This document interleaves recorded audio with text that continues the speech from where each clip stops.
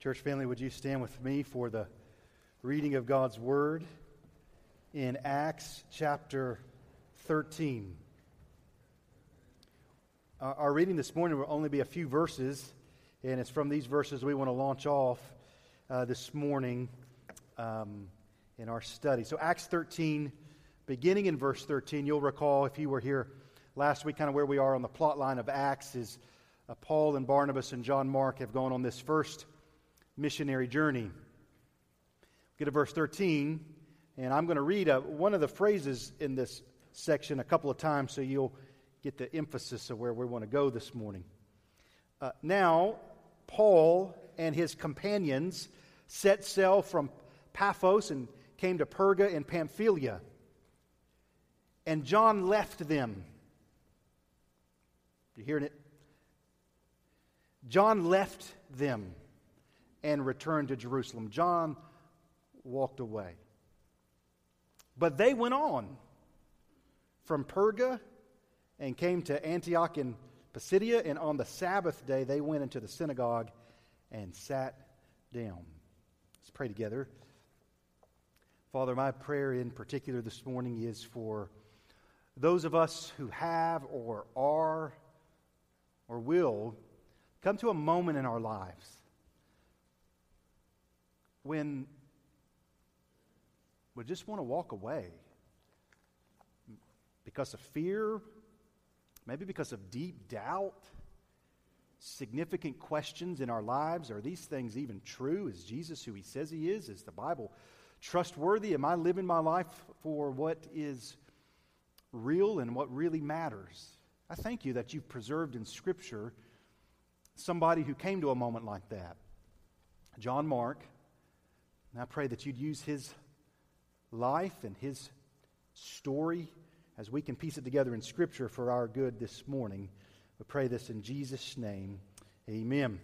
Well, you may be seated. Now, if there was never a moment this week where you wrestled with doubt or disobedience, anybody here this week, you didn't wrestle with any doubts, and you were never tempted to disobey the Lord? Anybody here? Okay, because this sermon probably won't be for you. For those rest 100% of us who do wrestle with significant doubts, who wrestle with significant fears, who are faced with significant temptations, John Mark in his life will have much to say to us this morning. And so what I really want to do is take a few scenes that we can piece together from John Mark's life. Now, his given name was John. As we said a couple of weeks ago, it seemed like about every other male child born in those days went by the name of John, and so they often would call him by something else, and so you'll sometimes hear him referred to in the Bible as John Mark, other times as just Mark. So we're going to piece together a few scenes from his life and see what it was perhaps that brought him to this point. Now, you see it here in the Scripture. They've gone through this arduous journey. They've been in hard places. They've wrestled with demonic forces. They've been in some stressful environments. And as Paul and his companion Barnabas in their gospel partnership, they've brought along a younger man, John Mark, this younger guy who's going to help them and be their companion. And they're about to continue on in their journey, right? Paul and Barnabas, and we're going to continue to preach the gospel. And kind of in my mind, they're sort of on the dock. The boats come in Perga. If you look in your first missionary journeys of the Apostle Paul map, you can find Perga there. It's this city right there on the sea. And John Mark comes to the point where they're going to keep going. And John Mark says, I'm not going to keep going. I'm not going to continue on with you.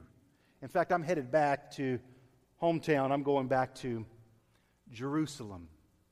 So let's think through what goes on in his life, because I would venture to say the complex issues that John Mark wrestles with, by and large, many of you are going to have these same complex issues in your own heart and in your own life.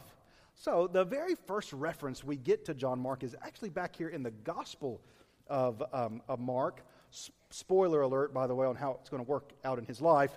Turn to the Gospel of Mark, chapter 14, and you see a pretty interesting little scene here. The first reference we get to John Mark is here. And what I want to do as we look at these scenes, I want to build up a series of advantages that John Mark had in his life. a series of blessings that he has, and you'll see them. They'll be very clear as we see these scenes in his life. So let's start with the very first one. And the very first advantage that John Mark has is he has amazing access to important events. Amazing access to important events. He's an eyewitness to the most significant event in all of human history. So here we go in Mark 14, verse 51. I don't know if you've ever read through and got to this scene and you just puzzled and say, that was really, really strange. In Mark 14, we're right in the middle of Jesus being arrested in the Garden of Gethsemane, and they come and arrest him. And it says in verse 50, they all left him and fled. That's talking about the disciples, right? Peter, for all of his boasting, I'll never deny you, I'll be with you to the end, I'll lay my life down for you. Verse 50, they all left him and fled. And then it says in verse 51, and a young man followed him. So you've got it in your mind. Jesus has just been arrested, and they're leading him out. And a young man followed him with nothing but a linen cloth about his body. So who is this young man? Now here's where I need to give you a little bit more insight is a lot of Bible scholars believe that John Mark's house is actually the house that Jesus and the disciples had the Last Supper in. We clearly know when we get to the book of Acts, in fact, we'll see this in the next scene, that John Mark's house was sort of the hub of activity. And we'll see in just a moment when Peter is miraculously delivered from prison, where does he go? The Bible will say, we'll read in just a moment, he went to Mary, the mother of John Mark, home where they were all gathered praying. So John Mark lives in a home who has a lot of activity and access to really, really important things.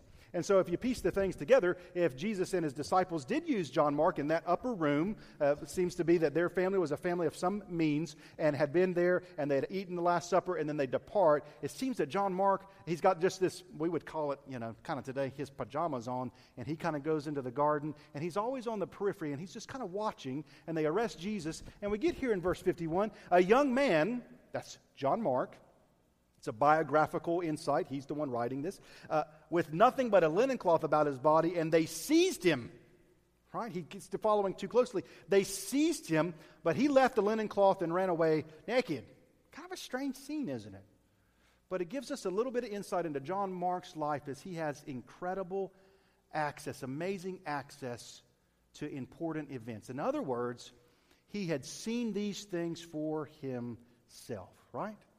He was there. He was there when Jesus was arrested. He was in Jerusalem when Jesus, and if you continue to read there in Mark 14:53, they led Jesus to the high priest. He's there that night. He had amazing access to important events. What I would like to say to you, you might say, well, I wasn't there and I wasn't in my pajamas that night, or so on and so forth. But friends, if you've got this book before you, and it's written out for you, and it's in a language that you can read and understand, you have an amazing, amazing advantage over thousands and thousands and thousands of people in the world right now who have no church, who have no Bible, who have no access to these insights and these events. I pray God would give us the grace to see what a privilege we have when we have access to the gospel the way that we do. So, advantage number one that John Mark had in his life, amazing access to important events. So let's flip over here to Acts chapter 12, and I want you to see another advantage that John Mark had. Acts chapter 12, and beginning in verse number 12. We studied this a few weeks back, so we won't reiterate all those things. I just want you to see Acts 12:12. When he, this is Peter, realized this, that the angel had delivered him from prison, I want you to notice where he goes.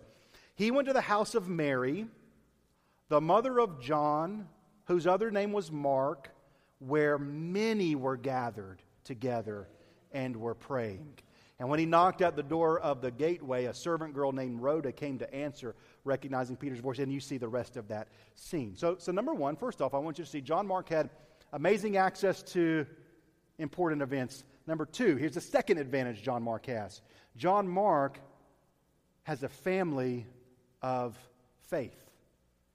John Mark comes from a family of faith. Peter, if you just, I'll just state the very obvious. He's out of prison. He's been delivered. Where's the first place that he goes? First place he goes is to John Mark's house, right? To Mary, to to Mary, the mother of John, whose other name was Mark. Mary's house, another way of saying it obviously, is John Mark's house. When the people got together to pray, where did they go? Went to John Mark's house. When Peter's liberated from prison, where's the first place he thinks to go? I'm going to go over to John Mark's house. Why? Because I believe that's where my friends are. That's where the praying people are. And that's where I'm going to go.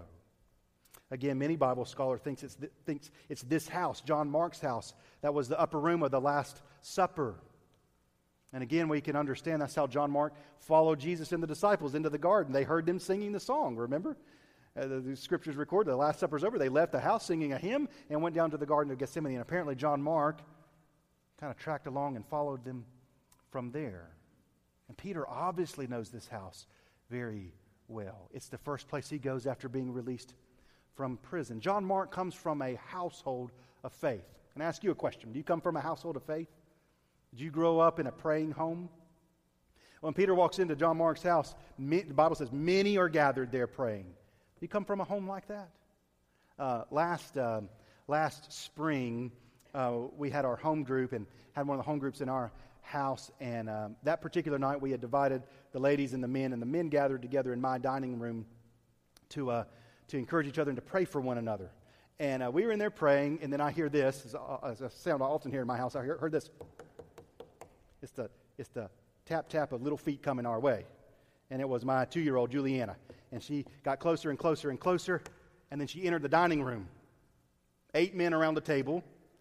And I watched her as she walked in and her little carefree self, and then got into our dining room and here these 8 men, and I saw the look on her face. I'm decent because she's my daughter, interpreting the facial expression, and here's what the thought was. What in the world's going on in here, right? What are these men doing around the table?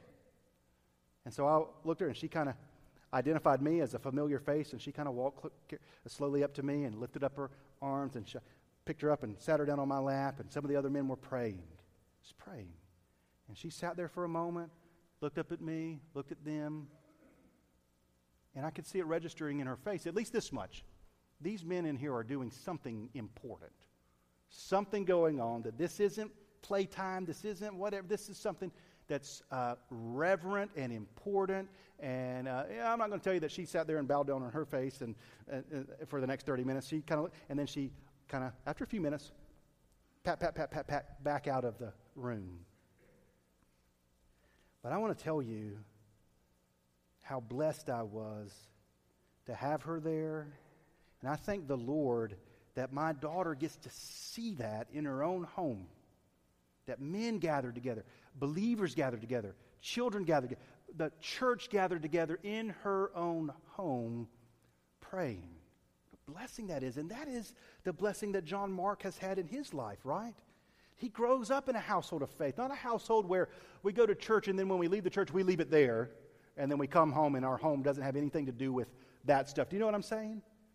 I don't know of anything more destructive to the faith of a child than to have a family that goes to church and worships together, but then to go home and it's almost like the two have nothing to do with one another. John Mark's mother brought prayer into his house. Many were gathered together and were praying. John Mark had the wonderful advantage of having amazing access to important events. He had a family of faith. Do you come from a family of faith? I just want you to know, if you grew up in a home that was a praying house, what a huge, significant advantage you've had. It's an advantage I aim to give my own children. Acts chapter 12, verse 25 gives us the next advantage. So you see two things great in John Mark's life. He was there for himself. He saw it for himself, access to the important events there the night Jesus is crucified. And secondly, it comes from a household of faith. And the third one we get here in verse 25 of the same chapter, Acts chapter 12, verse 25. And Barnabas and Saul returned from Jerusalem when they had completed their service. Look at it, bringing with them John, whose other name was Mark.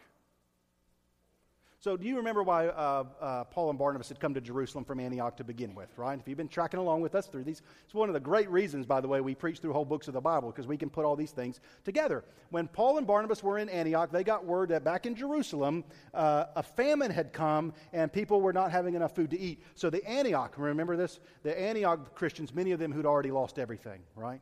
many of them who'd come to Jerusalem and had to leave Jerusalem because of the great persecution that had broken out against them, they resettle in Antioch, and then they get together, pull their resources, and are going to send famine relief back to the believers in Jerusalem. And who do they entrust to take the relief? Well, they give it to Paul and Barnabas. And as I read along, what makes most sense to me is we know that John Mark, not only was his household a household of faith, it was apparently a household of some means. Why do we know this? We know this because when he knocked at the door of the gateway, a servant girl named Rhoda came to answer. So John Mark's family was had enough means that they had servants, and one of the little girls, the servant girl Rhoda, went to Peter and so on and so forth. So as you just understand, what I think must have happened was when Paul and Barnabas brought the famine relief back to Jerusalem, John Mark said, well, my family is a family of some means, but what I will do is I will help distribute what you've collected to other people. And that's where he and Paul and Barnabas must have got to know each other a little bit better. So when Paul and Barnabas are going to leave Jerusalem and go back to Antioch, what does it say?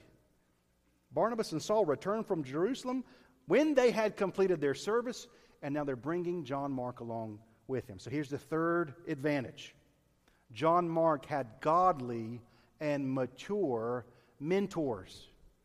Paul and Barnabas, can you think, by the way, of a better mentor in your life, a better pair of mentors in your life than Paul and Barnabas? And that's what has happened. He's packed up. He's going to go back. John Mark is with Paul and Barnabas. Paul believed strongly. We learned this in his life.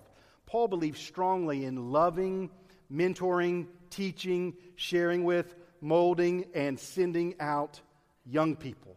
It's incredibly important to him. And we know that John Mark is a young man. How do we know that? Mark, right? A young man. Just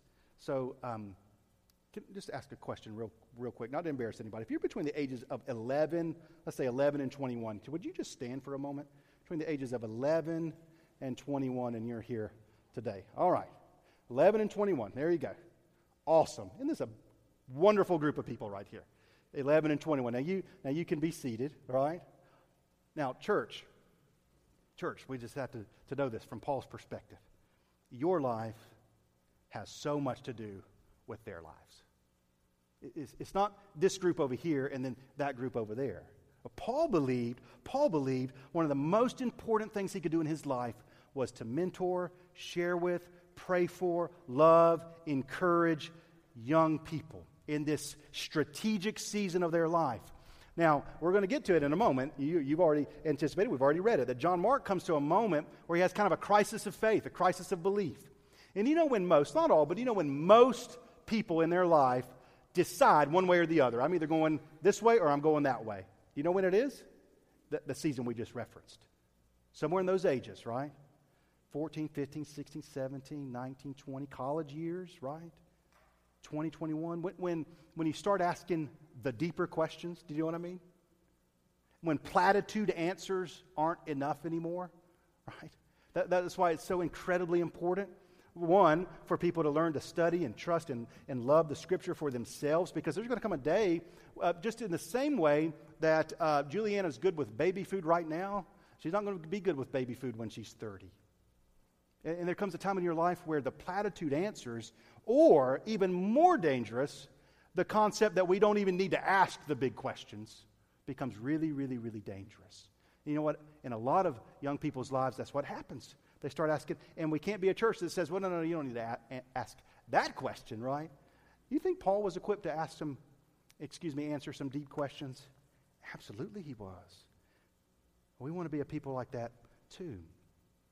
It's so incredibly important for the church to be engaged in this. A recent survey, for what surveys are worth, of young people between the ages of 18 and 24 asked, who's the most influential person in your life? You know who number one was? Parents. Who do you think was number two on the list? Number two on the list was this answer: another caring adult. That's number two on the list. You see the advantages that John had? I don't think it was just true now. I think that's true. It's kind of universal.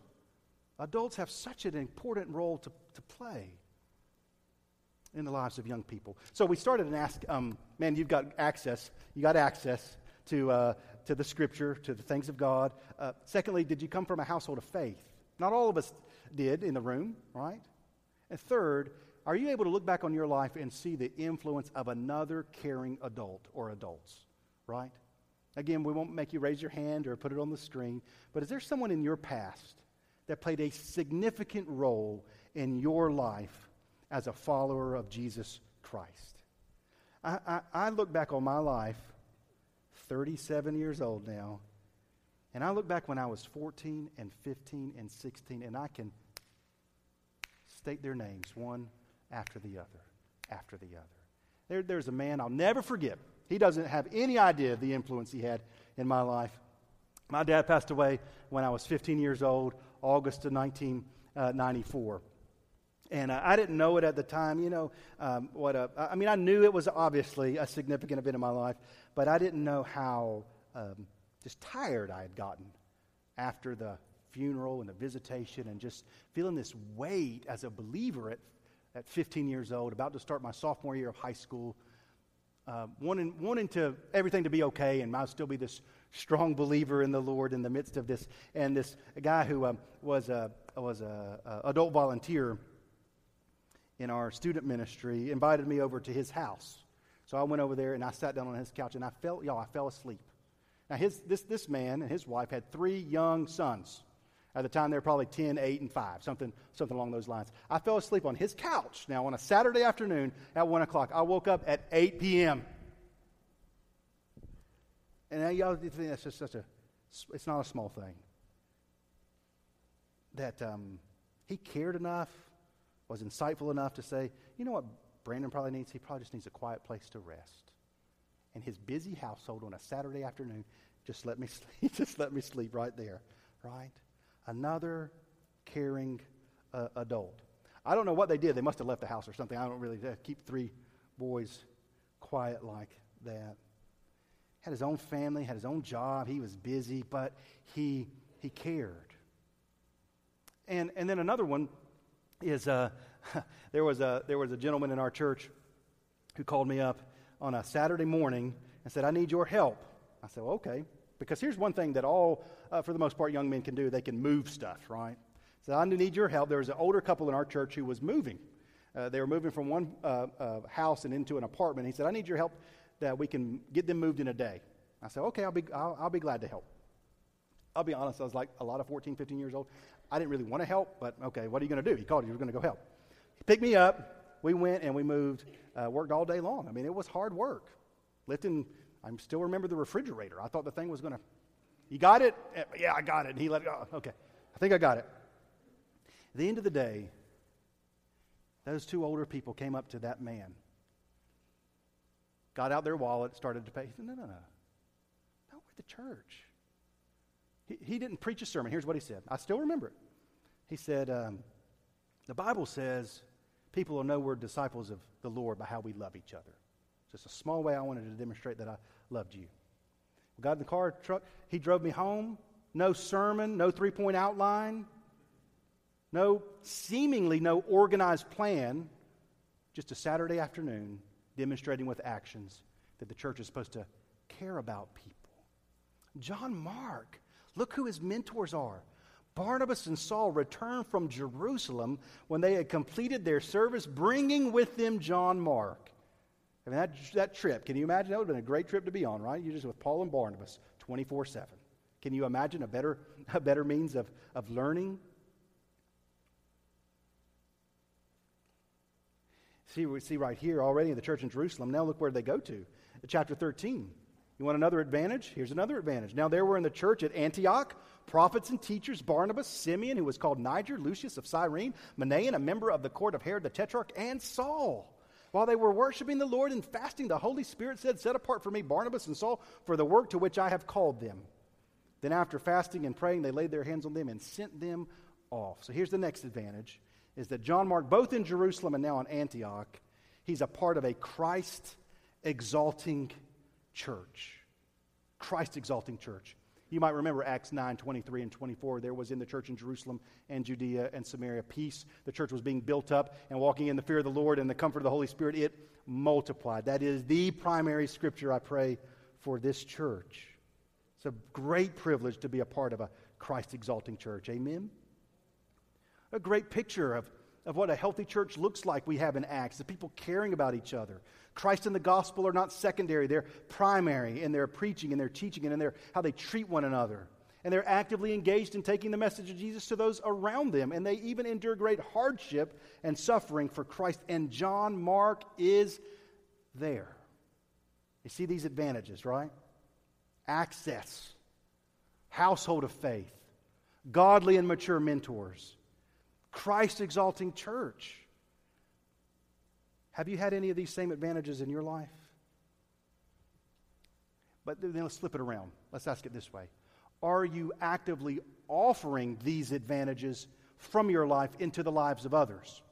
In your family, if you're in that season where you're bringing up children, or you've got grandchildren, you've got nieces, you've got nephews, are you a source for those growing up of building a household and a family of faith?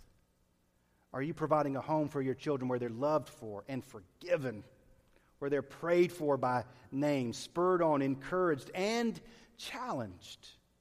Are you opening up your own life? See, one of the things that we are prone and tempted to do is just kind of close ourselves off from everybody. Just do our own thing in our own time, doing what we want to do when we want to do it, right? But Paul and Barnabas, you see the doors are wide open, and they step out. John Mark, you want to come with us? Paul doesn't look at John Mark and say, no, we're good. We don't really need you.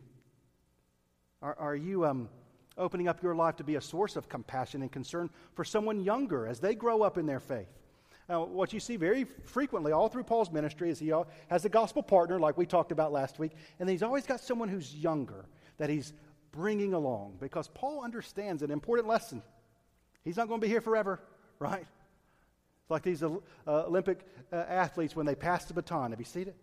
You don't want to get to the end of your life and hold out the baton and nobody's standing there, right? Nobody's there. Wasn't going to be true of Paul. Hey, and are you actively doing your part to ensure that this church, Calvary Baptist, is a Christ-exalting church? Now, these are the great sources that God often uses to provide stability and maturity in the life of believers. So you take them again. You ready? Let's list them again. Here's the advantages. He had personal access to significant events. He had a household of faith. He had godly mentors. And he had a Christ-exalting church. Those are four great advantages, right? There are four things that build a good foundation. So if, say, you were the enemy and your plan was the opposite of that, building a life of faith, but building a life of skepticism, of doubt, of fear, of anxiety, don't you think the obvious would be true that you'd want to take out some of those advantages, right? That's why a divided church is a mighty tool in the hand of the enemy, right? That's why a household of faith is a mighty tool for the Lord, but the opposite could be true, right? That's why from the get-go, God had told Adam, you've got to protect this garden, right? You've got to protect and love and serve. Or maybe it'd be your priority to, well, we know this from the Scripture, to blind the eyes, to not get access to the precious words of God to people. But here's the hard reality. You ready?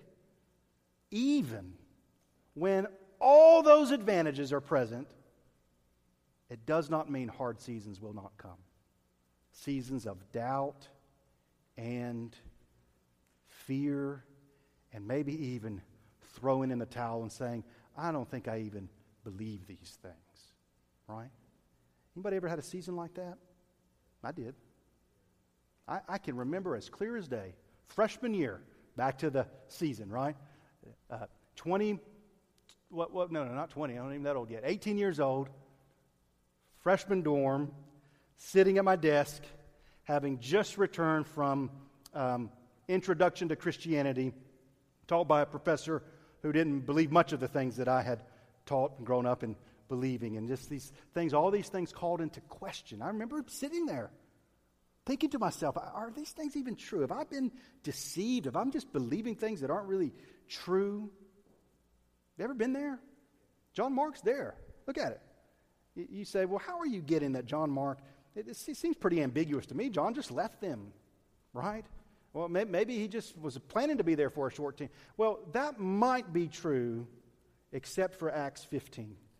Let's turn over there.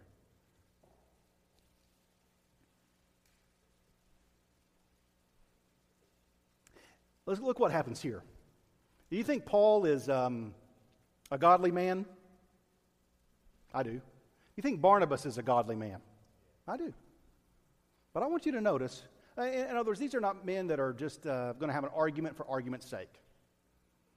Look what happens. Acts 15:36. We'll get to these. We'll study these verses in a few weeks, how even when godly people disagree, how you can work through it. So that'll happen in your life too.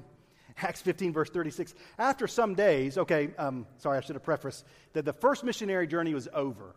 About midway through, John Mark left, and then Paul and Barnabas continued on, and they continued to preach, and they continued to see people saved, and they continued to build up the kingdom of God. And then they themselves returned to Jerusalem for something called the Jerusalem Council. We'll get to that as well. So I'll suffice to say, when we get to verse 36, all that first missionary journey is in the rearview mirror, and they're gearing up to go on another journey. So that's when we get to verse 36. After some days, Paul said to Barnabas, "Let us return and visit the brothers in every city where we proclaim the word of the Lord and see how they are."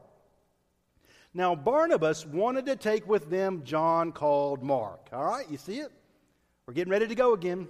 Getting ready to head out again. Let's practice this. Let's take a younger person with us. Let's get John Mark. Verse 38. But Paul thought best not to take with them one who had, this time in my translation, it's not just that he left us. Look what it says. Had withdrawn from them in Pamphylia and had not gone on with them to the work. Real simple, right? Barnabas says, we're about to leave. Let's take John Mark. Paul says, we're not taking John Mark. Barnabas says, let's take John Mark. Paul says, we are not taking John Mark. What happened? Verse 39, these reasonable, prayerful, gospel-proclaiming, godly men, there arose a sharp disagreement, so they separated from each other. Barnabas took Mark with him and sailed away to Cyprus, but Paul chose Silas and departed, having been commended by the brothers to the grace of the Lord. And he went through Syria and Cilicia, strengthening the churches. Let's keep reading. Paul's not saying we're not taking young people anymore. He just says we're not taking John Mark, because you get to verse 1 of chapter 16. Paul came also to Derbe and Lystra. A disciple was there named Timothy, son of a Jewish woman who was a believer, but his father was a Greek. He was well spoken of by the brothers at Lystra and Iconium. Paul wanted Timothy to accompany him. So Paul's not saying I'm out of the mentoring business.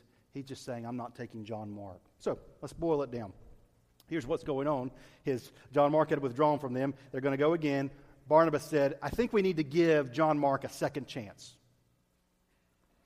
And Paul stands over there and says, John Mark needs to change. He's not ready. Needs to grow up. You remember Barnabas is the one, by the way, who brought Paul himself into the church at Jerusalem. When Paul didn't have a friend in the world. You remember? Back in Acts chapter 9, wasn't it? Paul sought to join the disciples, but they would not welcome him in, for they did not believe he was a disciple. But Barnabas took him and brought him. Man, this is a deep friendship. Have you ever had a sharp disagreement with a true friend? These are gospel partners. One says A, the other says B, right? Barnabas says he needs a second chance. Paul says he needs to change. We know John Mark withdrew. We know he left. We know he bailed out. We know he did not continue in the work. What we don't know is exactly why. But what we can readily conclude is that whatever the reason was, it did not sit well with Paul, right? Whatever the justification was that John Mark says, I'm going back to Jerusalem, Paul didn't think that had been a good idea, that he had left them hanging. And Paul's not one to easily hold grudges, is he? I mean, he is the apostle of grace and forgiveness. He's got great spiritual discernment and a close walk with Christ. Personal relationships are important to Paul. He's not one who's just going to easily cast off a friendship. He purposed to pour his life into young people. So we're not quite sure what led John Mark to withdraw. Was he homesick? Well, we know he returned to Jerusalem. Did he just miss home? Was he wrestling with fears and doubts? Had that whole scene with the magician right over in Cyprus wigged him out? We don't exactly know what was going on in his mind. But when he got to Perga, we know that he got in a boat and sailed home. You ever been there? Ever been to Perga? Right. Man, I don't know. Barnabas. John Mark needs a second chance. Paul. John Mark needs to change. What team would you be on? Right? It's sort of like Captain America and Iron Man all of a sudden here, right? We've got the Civil War going on in the kingdom. Who would you line up behind? Then I just want you to answer it in your own heart. Which one are you most prone? What message are you most prone to deliver? They need a second chance. Someone who's failed you. Someone who's bailed out. Someone who left in Perga right when you needed them the most. They're not there. They don't continue in the work. They withdrew from you. When that happens, which are you most prone to? It's the same. They need a second chance, or they need to change and they need to grow up. Now here's the question. Which one was true of John Mark? Well, let's get a few verses together. 1 Thessalonians. I want you to see. We'll look at two scriptures for a few moments. 1 Thessalonians and 2 Timothy. You'll be finding those two books. We'll start in 1 Thessalonians.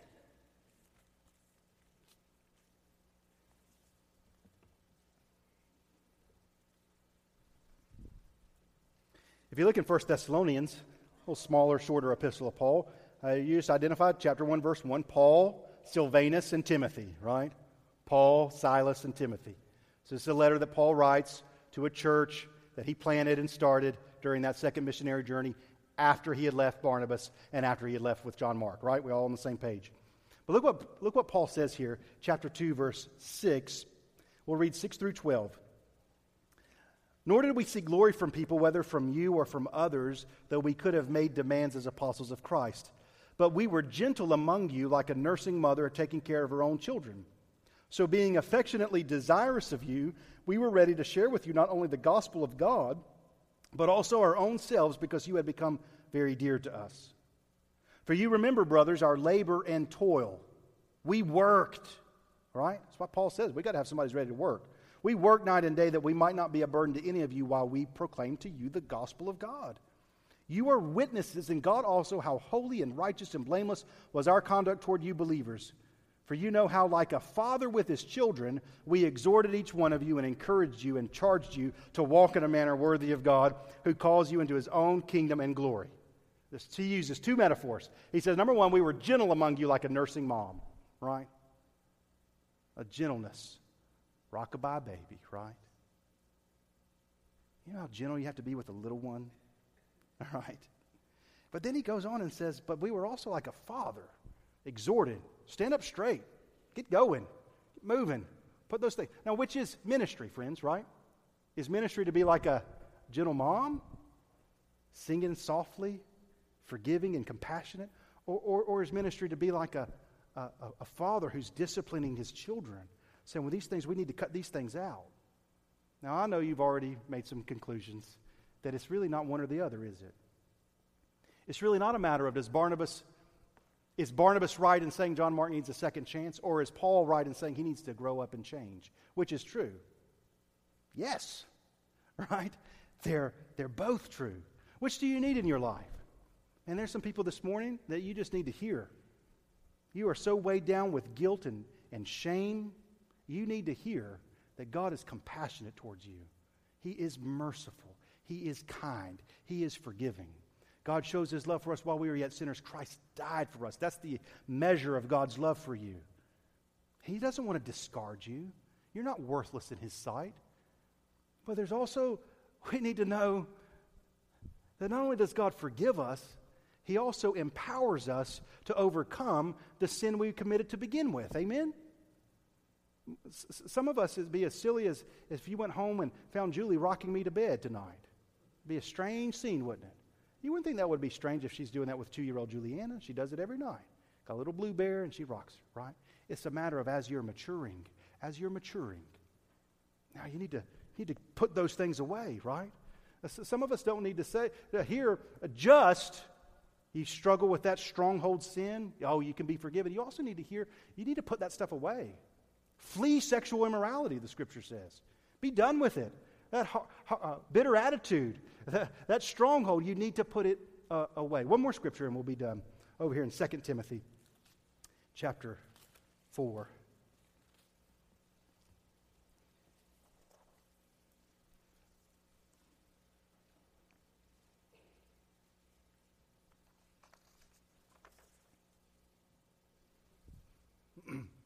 Second Timothy 4:1. We'll do this quickly.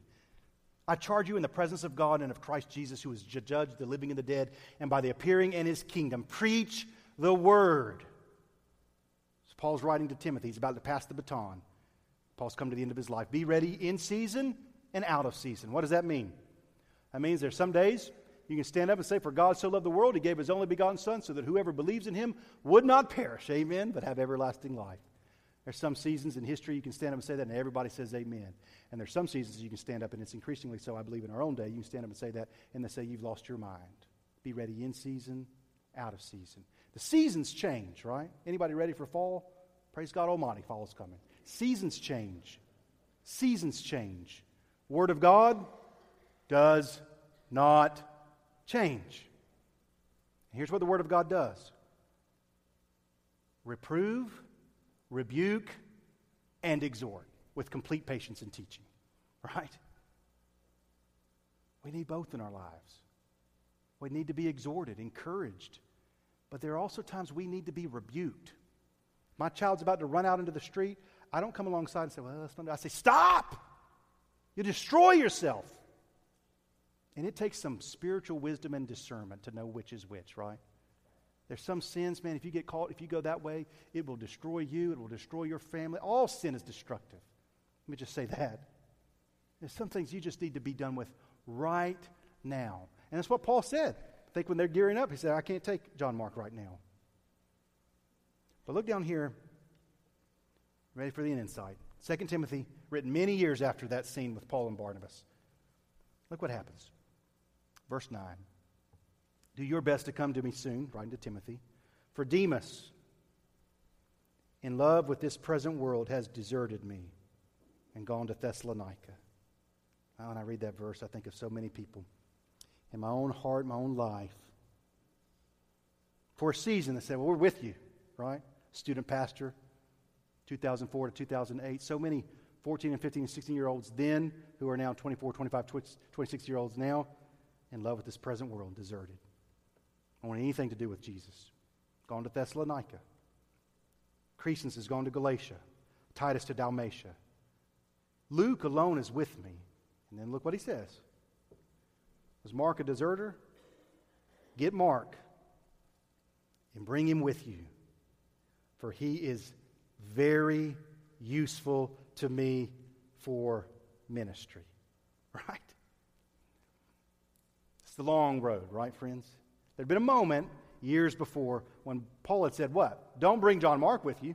He's not useful to me for ministry. And then the long road. Long road. What? Second chance. Grace extended. But I also believe in John Mark's life, growing up had been done. It had to be a conversation at some point, right? Why isn't Paul with us? Well, here's why Paul's not with us. He said, you've got these shortcomings in your life, right? If you're ever going to mature as a believer, you need both. Mark's useful.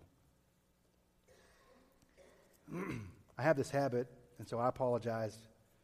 There is one more scripture that I want us to see. And it's where we started over here in Mark 14. I'll go back to freshman year, sitting in my dorm room, heard all these things, read them all, right? I want to tell you, I don't believe following Jesus means that you stick your head in your sand and you don't ever ask any questions, right? I read the authors. I read Sam Harris and Hitchens and on down the line. Atheists who don't believe these things. It's not a matter of following Jesus. It's not about asking the questions, right? But where did John Mark? Here's my conviction. It's where I had to come in my own life, and in your own season of doubt or fear, or anxiety or questioning. I just commend this to you. Mark 14:51.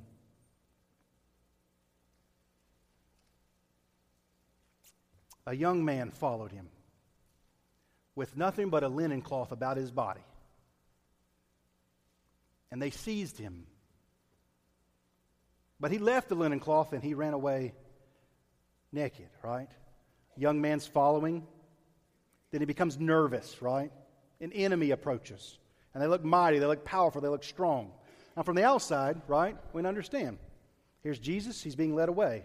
But here's the question, here's the question.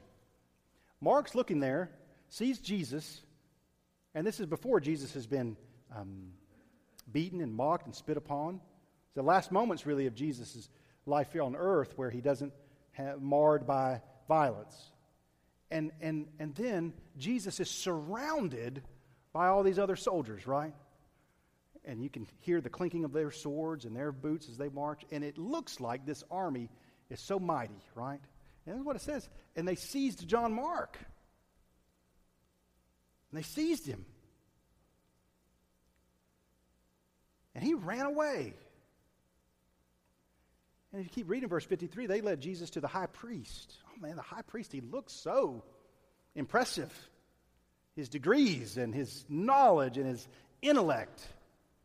And the elders and the scribes came together, and they're all opposed to Jesus. And here's Peter, Mr. Promise Maker. I'll lay down my life for you. Peter followed him at a distance right into the courtyard of the high priest. John Mark, here's the main point, I think, I hope, is this is what you got to resolve in your life, in the seasons of doubt, the seasons of fear, the big questions. What in the world is Jesus doing here? That's what it all comes down to, friends. Who is he? Why is he here? What is he doing? If your faith's not rooted there, it's not rooted in much. Because Mark withdraws in Perga, doesn't he? Peter, if we kept reading, Peter denies Jesus by the charcoal fire. Paul starts out as a persecutor. John Mark ran away. That's what we learned about him. He kind of runs away. Jesus keeps right on walking, right? John Mark runs away. Jesus keeps going. And where is Jesus going? He's going to the cross. And that's, friends, that's where it's got to go. In your heart, your mind, your doubts, whatever significant questions, it's got to start answering this question. What is Jesus doing hanging there? Why is he there? He could have fled. He could have run away. But he doesn't. He stays. That he says, I've come to seek and save the lost. No one takes my life from me. I lay it down of my own accord. And then if you're there in Mark chapter, I just want you to lift your eyes. You got it right at the top of your page? You see it? Whose name's on this book? You know who it is? It's John Mark. You see his name there? Concluding point. Who does the Holy Spirit use to write down and record the message of the sinless life, the sacrificial death, and the victorious resurrection of Jesus Christ? A young man who had a time in his life when he needed a second chance and he needed to change. A young man that in the long view of the kingdom was useful for ministry. Friends, I don't know about many things that are more useful than being used of the Lord to write the Gospel of Mark. Would you stand with me and we'll pray together, and we're going to move right into our time of invitation and response. And it's really, really simple, our invitation this morning. For some of us, I'd just encourage you, maybe it would be that you just spend this invitation time thanking God for one of these glorious advantages, the access that you have to the Scripture. If it's been your experience to grow up into a household of faith, maybe you take another step and just express to your parents or your grandparents or your aunt, your uncle, somebody who has in your family that was a godly influence, and you just let them know. Maybe it's a godly mentor, and you just write them this week saying, you might not know the influence that you had in my life, but here's what I want to share with you. For some of us, in that same point, it would be a resolution that, like Paul, you're going to take the initiative to love and encourage people in that season of their life. You're not going to be cynical about young people. You're not going to throw up your hands and say, oh, young people today. No, you're not going to see them that way. You're going to see them as possessors of great potential for the kingdom of God. Maybe it'd be your heart as we enter the invitation to really purpose that you're going to build up Calvary as a Christ-exalting church. Be someone who prays for the church, loves people. And then on that same spirit of the message, some people need to hear this morning. You need Barnabas' ministry, friends. You need to know you can have a second chance. You say, well, man, I withdrew in Perga. Yeah, we all have. And anybody in this room doesn't need a second chance. And maybe you've heard somebody say you're no longer useful for ministry. But I can tell you this, it wasn't the Lord who said that. No, everybody who's humble and repents, the Lord says, I'll use you to proclaim the message of the gospel. And then the truth of the matter is that some of us need Paul's ministry. So you just need to change. You need to grow up. You need to put away some things.